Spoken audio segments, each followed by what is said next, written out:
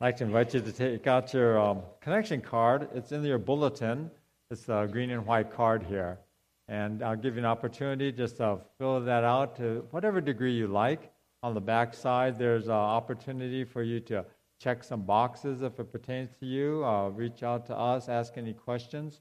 But please spend a little bit of time on that. As you're doing that, I'll talk about announcements. We have a Young Marrieds Fellowship today at 2 p.m., and you can see that on the back of your bulletin. It says a single adult dinner tonight at 5 p.m. That has been canceled due to things out of my control. Let's see. Other things coming up. We have a Valentine's Fellowship lunch. You know, that's something I want you guys to really think about, that Valentine's Fellowship lunch. That is really, we do that every year, and it's a really fun thing. And so it's a Valentine's friendship lunch. So, come by yourself, bring a friend, whatever. I don't know how they do this for sure, but just read it through and check it off if you'd like to join us. We'll have some people just sharing some things there, and it's really a great time, just a fun time. Even just the opportunity of the people you sit next to and get to know, it's special. And there are other things here. Oh, we have ballroom dancing lessons coming up. Man, I'm not a dancer. I do not dance, people. Yeah. I have they usually measure vertical leaps, these basketball players like Michael Jordan, he gets up like 3 feet or something like that. I think I'm 3 inches. It is just really crazy. I just can't lift my feet up very well.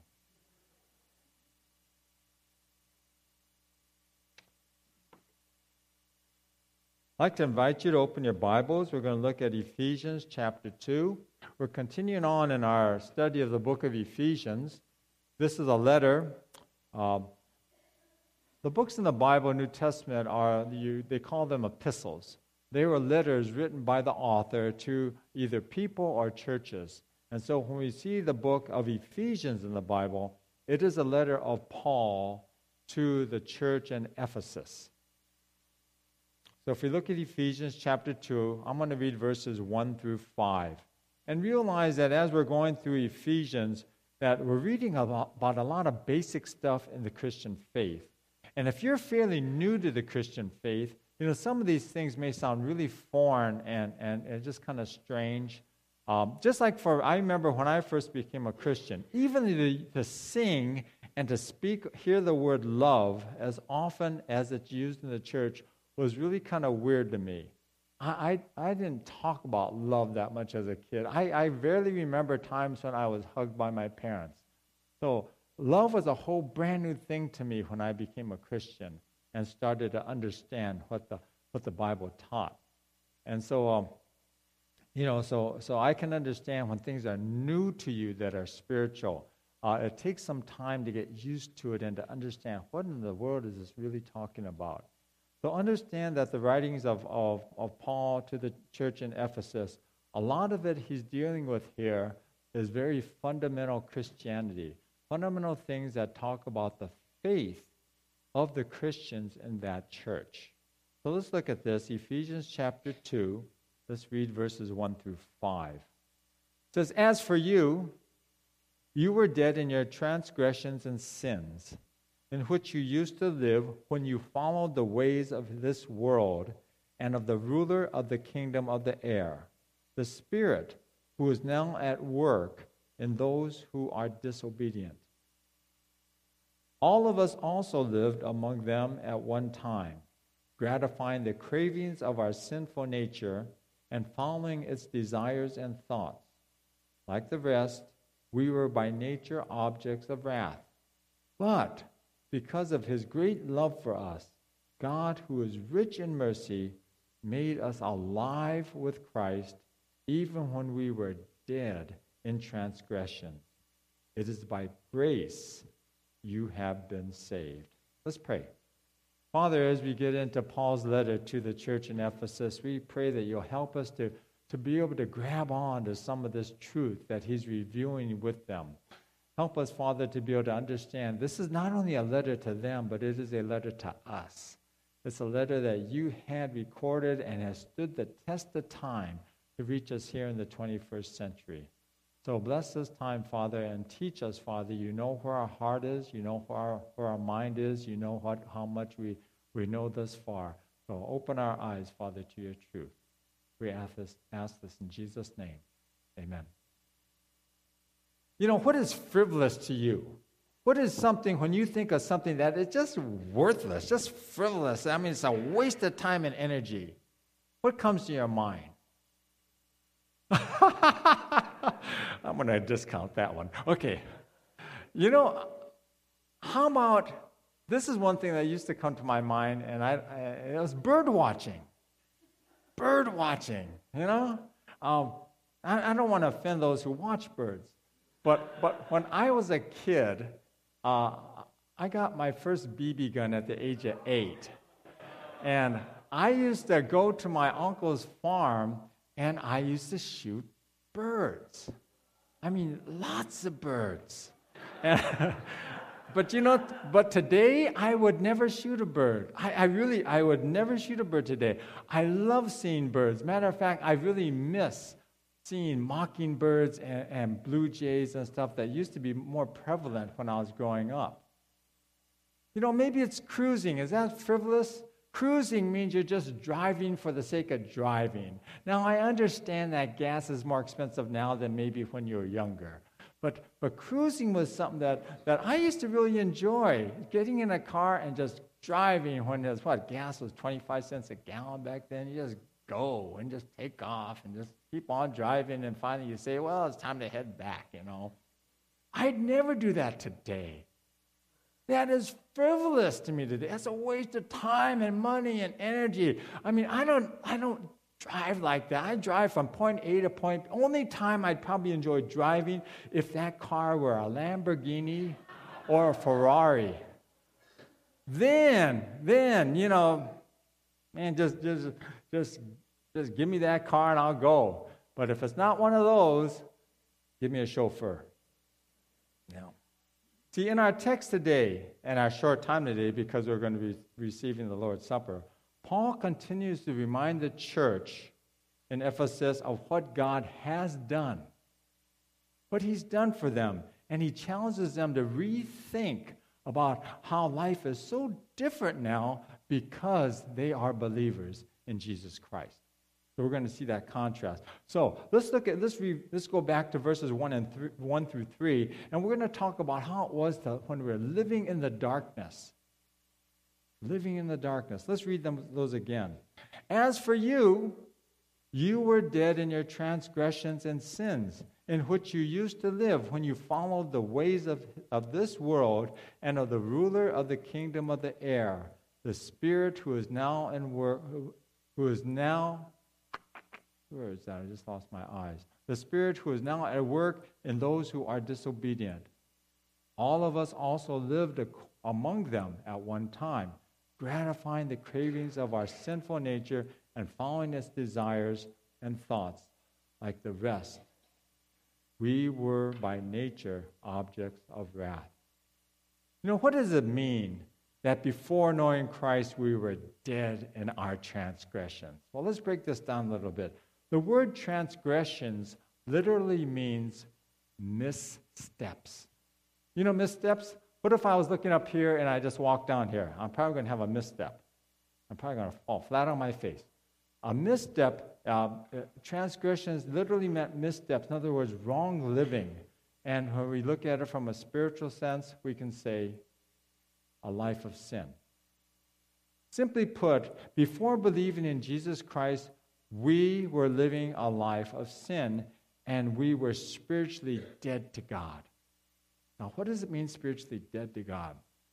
Well, I have a condition in my back called spinal stenosis, and it has to do with pinching and rubbing and friction on my spinal cord, which causes pain in one of my legs. But my other leg, you know how it feels when your leg goes asleep? It tingles.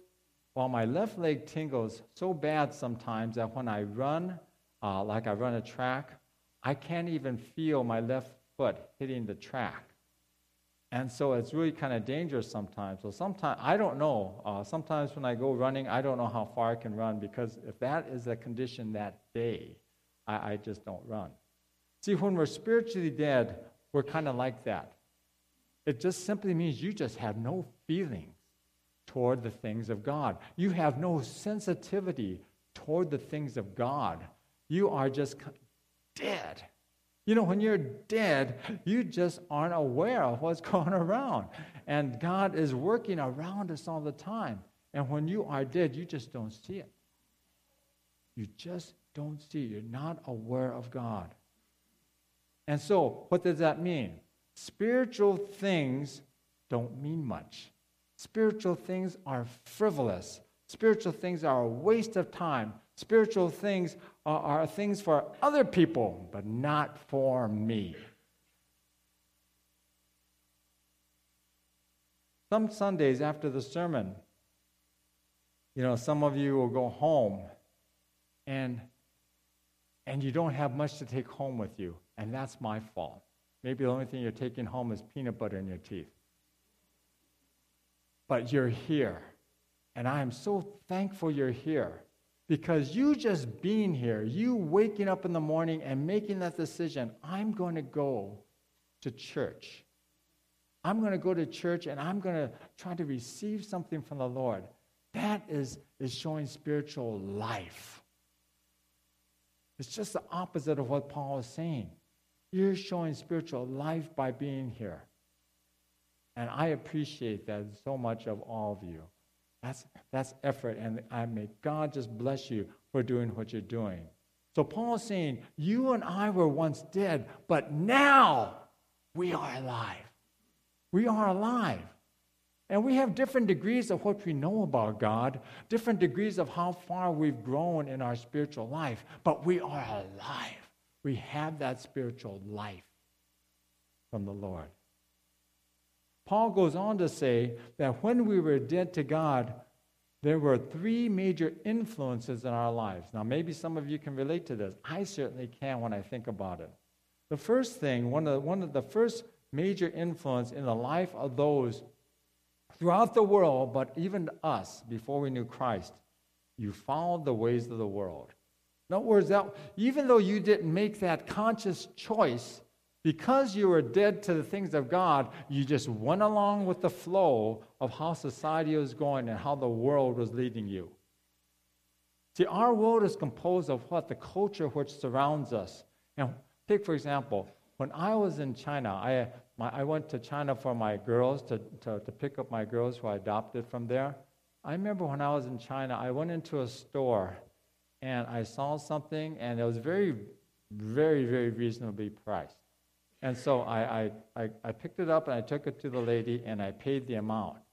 After she put it in the bag and I'm walking away, I stopped before going out the door, and she didn't know that. And she's talking to another person and saying, look at that. That guy was such a dumb guy, such a dumb tourist. He didn't try to bargain me down. You know what I thought about it? I said, yeah, that's not part of my culture. I didn't even know that was something I should have done. But I thought it was so reasonable a price, I didn't think I needed to. But anyway, that's how culture is. My culture before Christ, my world before Christ, was so different than my Christ-centered culture and world today. Take, for example, before knowing Christ, what did you do Sunday morning? Enjoy it? No, don't say that. You know, before I became a Christian, or when I was younger, let's say, let me go all the way back to when I was a kid. Every Sunday morning, my dad got up and made us pancakes. Every Sunday morning. And then after we ate our pancakes and whatever, then there's always the newspaper. Then after the newspaper and the pancakes and going on, then usually we decide, hey, let's go visit a relative. So we go jump in the car and go visit a relative. Then when dinner would come, you know what we did? We ate. That's it. No grace, no thanks, no anything. We just sat down, we just ate. Okay? You know, Sunday is so different now.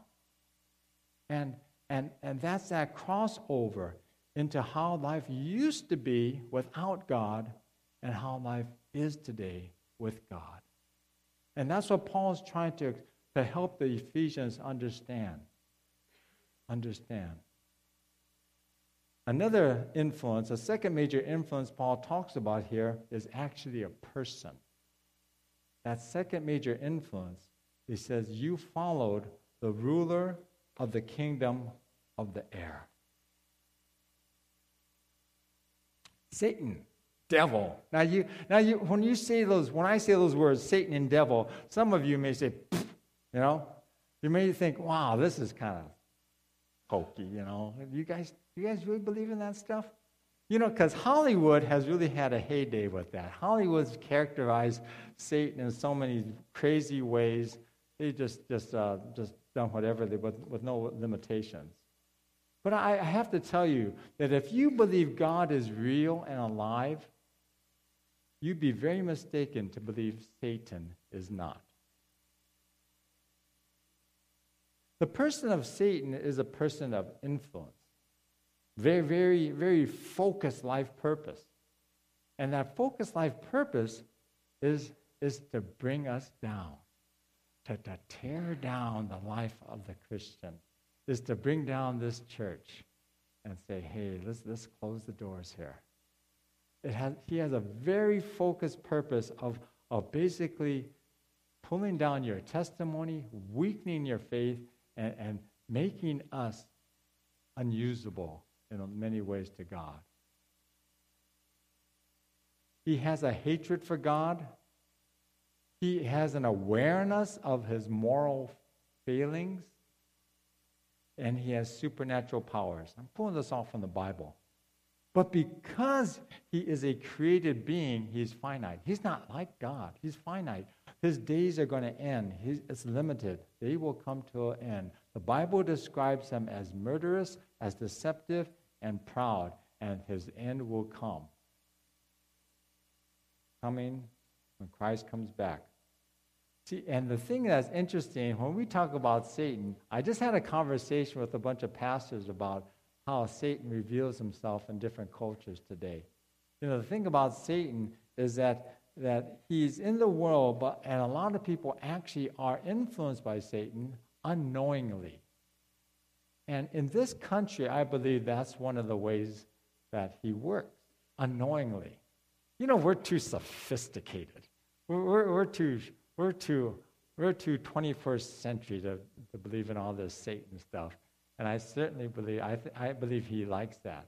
But when you go to a third world, you see things that are pretty crazy, that are very evident and very wide open, just signs of his presence and influence in people's lives. I've seen things that it's just devil right out in the open. I had to deal with it in my churches in Brazil. Think about this. It's just a minor thing, but I think our youth group can appreciate this. I remember one of the girls in my youth group had this doll, and I just kind of looked at it, and I said, hey, that looks like her. And she goes, like that. And I dug into it, and so what these girls do, what some of them do, is that girl stole this girl's boyfriend. And so she went to what they call a macumbeira, a witch doctor. One of the teachings on there is macumba, which is like voodoo from Africa. Okay, and so she would go to this macumbeira, pay money, and take a picture or something that resembles that girl, and this macumbeira would make a doll that would represent that girl. And then this girl, whose boyfriend is no longer with her, would do all kinds of things, stick it, light his hair on fire, do all these different things to try to bring cursing and bad things on that girl. That's in a youth group. That's a church's youth group, man. I said, whoa, what's going on here? So naturally, we talked about stuff. We talked about how her mother would do that, her grandmother did that, her great-grandmother did that. It's just part of their culture. And there are things that I see, I can't get into it now, but there are things that I had to deal with over there because I not only dealt with my ministry, but the ministry of other missionaries, that, it is so blatant and open that Satan is a real person that has an agenda and is doing stuff to just really kind of goof up people and the church. But let's go on. Paul wrote to the church in Corinth in 2 Corinthians 11:14. He said, Satan himself masquerades as the angel of light. See, during Paul's time, he referred, this verse in 2 Corinthians actually refers to people that were in the church, people who masquerade as Christians in the church. And they were just kind of turning the church, causing quarrels and divisions and hardships within the church. Little gossips here, little things here, things that were just disrupting the church and eventually led to possibly divisions and just people leaving and just a spirit of really dissension in the church. Peter wrote in 1 Peter 5:8, he said, be self-controlled and alert. Your enemy, the devil, prowls around like a roaring lion looking for someone to devour. You know what word grabs me in that verse? It's that word devour. That just is a kind of a terrifying word that Satan wants to devour us. And see, the exhortation to be self-controlled leads us to the very last influence that they talk about here. It says, you followed your cravings and desires. See, Paul says all of us lived among them. We all did. We all were gratifying cravings and following desires and thoughts. Now, you may be saying, well, I'm sorry to tell you this, but I'm still doing that now. That's okay, because we're in different degrees of moving away from that life. It's like that old story I heard years ago. There's this woman who had sinus problems. I've shared this with you over the years. This woman had sinus problems. Her sinuses are always giving her problems all through her life. She was now in her I think she was in her late 30s. They finally did an X-ray on her face, and in her sinus they saw an object.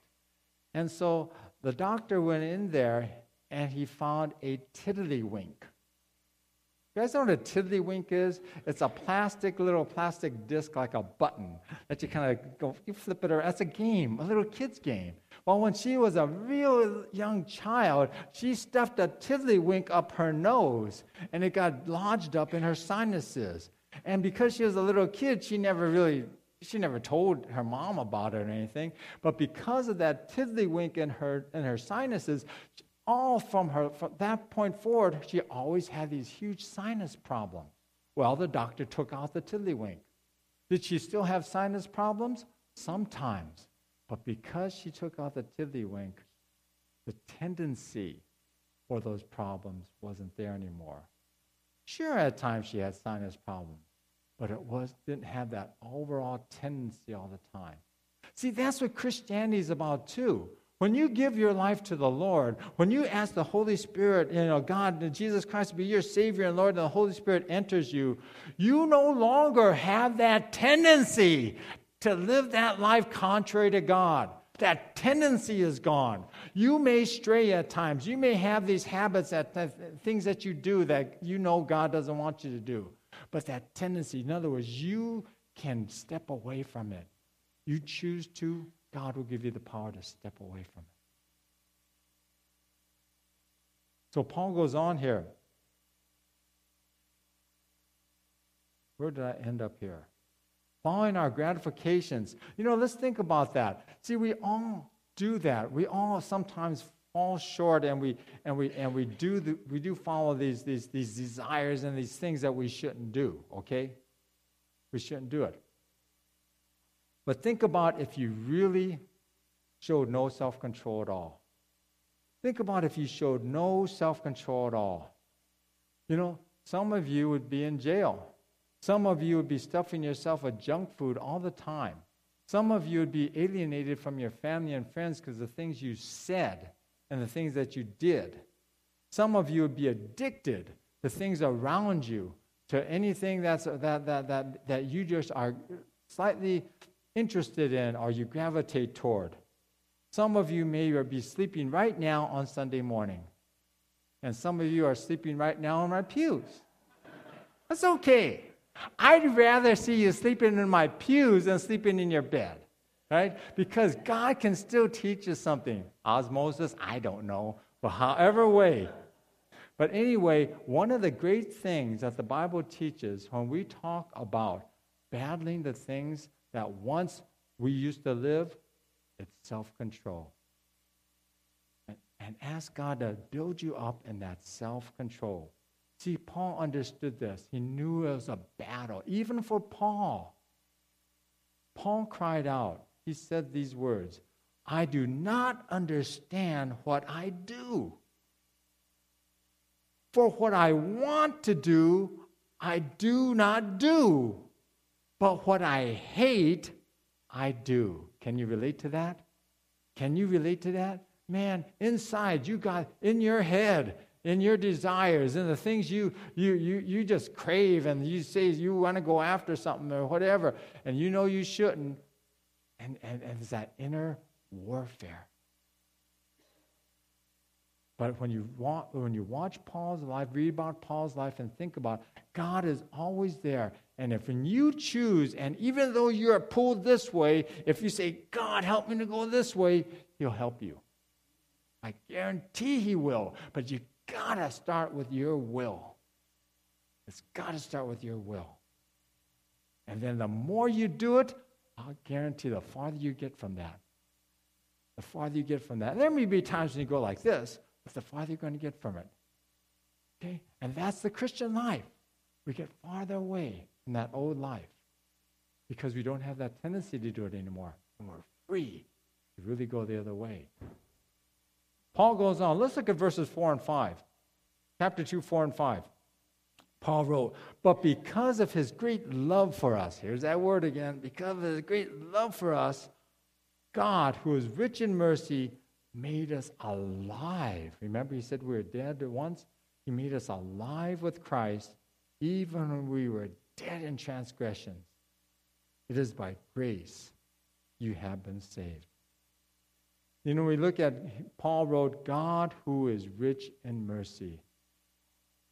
You know, God isn't like us. When we hear about someone in need, when we even see people on the street in need, a lot of times, sometimes our minds are pretty callous. We're pretty cold. We can question, well, maybe the person deserves it. Or why don't you get a job?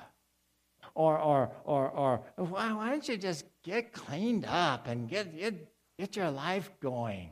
You know, we in our callous, critical minds, we think these things. See, God is rich in not giving us, treating us as we deserve. That's what Paul is saying. He is rich in mercy. But then he goes on and saying, but by grace you have been saved. That's different. See, how are we saved? We're not saved by faith, even though faith is a big part of our salvation, of us coming to believe in Christ. We're not saved by even mercy. Yeah, God is merciful to us, but that isn't how we are really saved. The real heart of our salvation is grace. What does that mean? It's undeserved, unmerited favor of God. There is nowhere in the world God should be on your side. There's nowhere in the world that you deserve Jesus to be hanging on the cross for you. That is grace. You don't deserve it, but you got it.